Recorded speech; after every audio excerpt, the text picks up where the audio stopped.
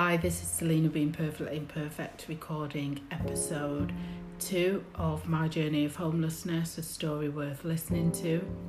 And so last week I talked about what it's like being in temporary accommodation and how some people see that as basically not being homeless, when in actual fact when you have to share a toilet with a man that you possibly don't know and would not normally have shared that toilet or bathroom with, then it's not the same as not having a roof over your head, but actually it's not your home, is it?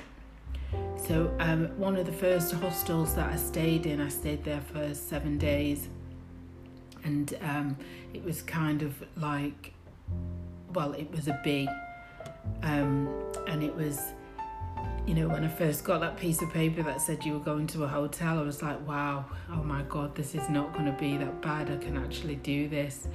And I was actually excited. I remember Googling it and thinking,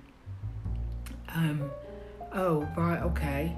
And, it was near the hospital. And at the time I needed to have an operation. So it was ideal. And in my head, I'm thinking, oh my God, it's perfect. I'll be able to get to the hospital and so on and so forth. And then when I get there, it's like, right, okay. You walk through the door and the security guard is behind a door with a piece of glass on it. And, the room was upstairs at the top, room 5 it was, and next door to me was a guy. I don't remember ever seeing the person that was opposite. And on every floor there was like alcoves of rooms, so there was quite a few rooms in. It was a hotel, it was classed as a hotel, and it did have people staying in it. I don't know if their rooms were a lot more glamorous than mine. I don't know. I'm sure not. When I tell you more about that story, then So my room, it had you open the door and it had a crack in the sink, and I think I said last week it had these questionable marks on the wall, and I had to go down and I asked him if he could wash the walls and clean the carpet, and in all fairness they did that. And the curtain was just one curtain that they'd cut in the middle. And this one curtain that they'd cut in the middle, I remember it was brown. I even took a picture of it. And I asked if I could have the other curtain, and I could have better curtains, that was it. And then he in all fairness to him, he replaced it with another one curtain that had been cut in the middle to make a curtain.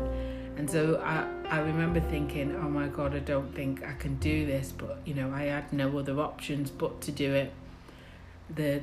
It was the type of place that if you went for a shower, you went with your flip-flops on. I always went with it was just, it was just thinking back, I made it my own. After the first night, I went and I collected my sheets and stuff, my quilt and my pillows, and the bedding was laundered like any other hotel. I have to give them that. But it was 1-2 star. I wouldn't even give it 2 stars. There was all different types of people in there, from bail hostels, people seeking asylum, women fleeing domestic violence. I assume there was this one woman, I don't know if I mentioned that last week.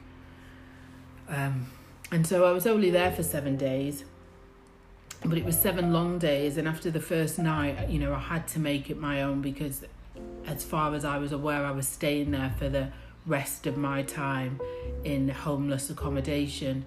So in my mind, I was going to be there. I remember getting a tin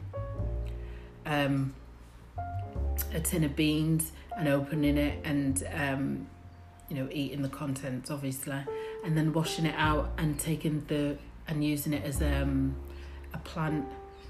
flower pot.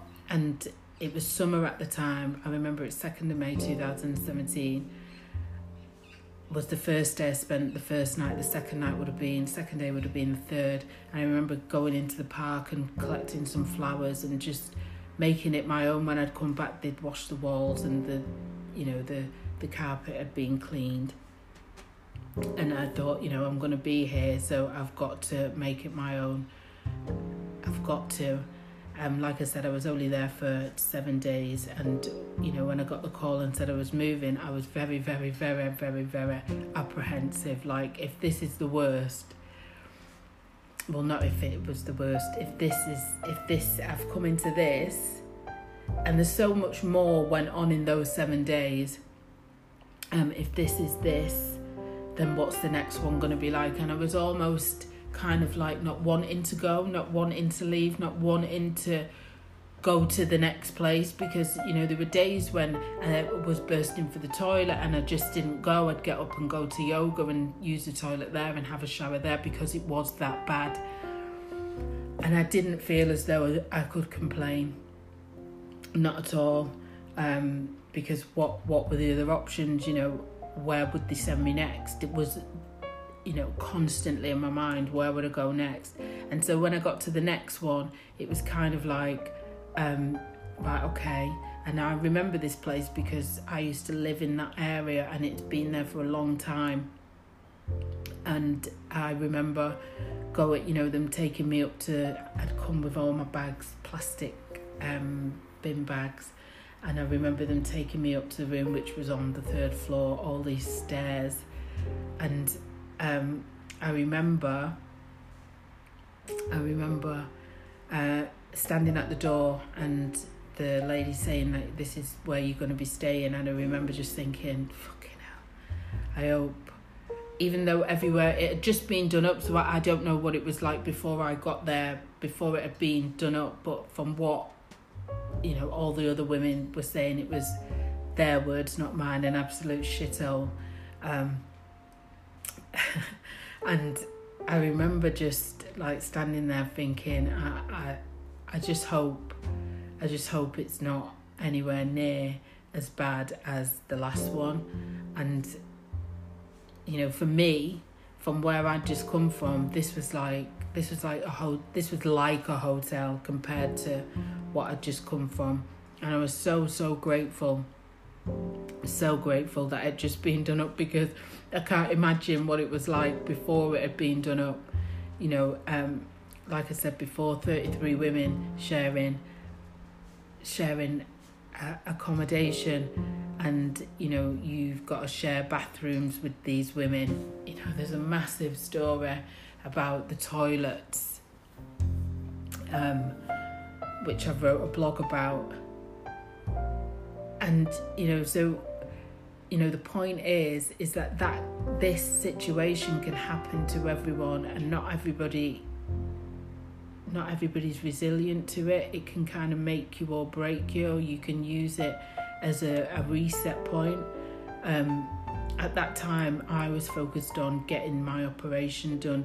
My focus was always getting up, going to yoga, eating healthily.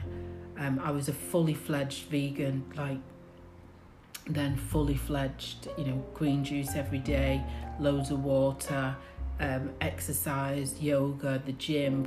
That was my focus. So I didn't really interact with anyone because I was gone in the morning and I was back late into the evening. Before, I think we had to be back by 2 o'clock. I was never back at that time, but 10 o'clock latest. And yeah,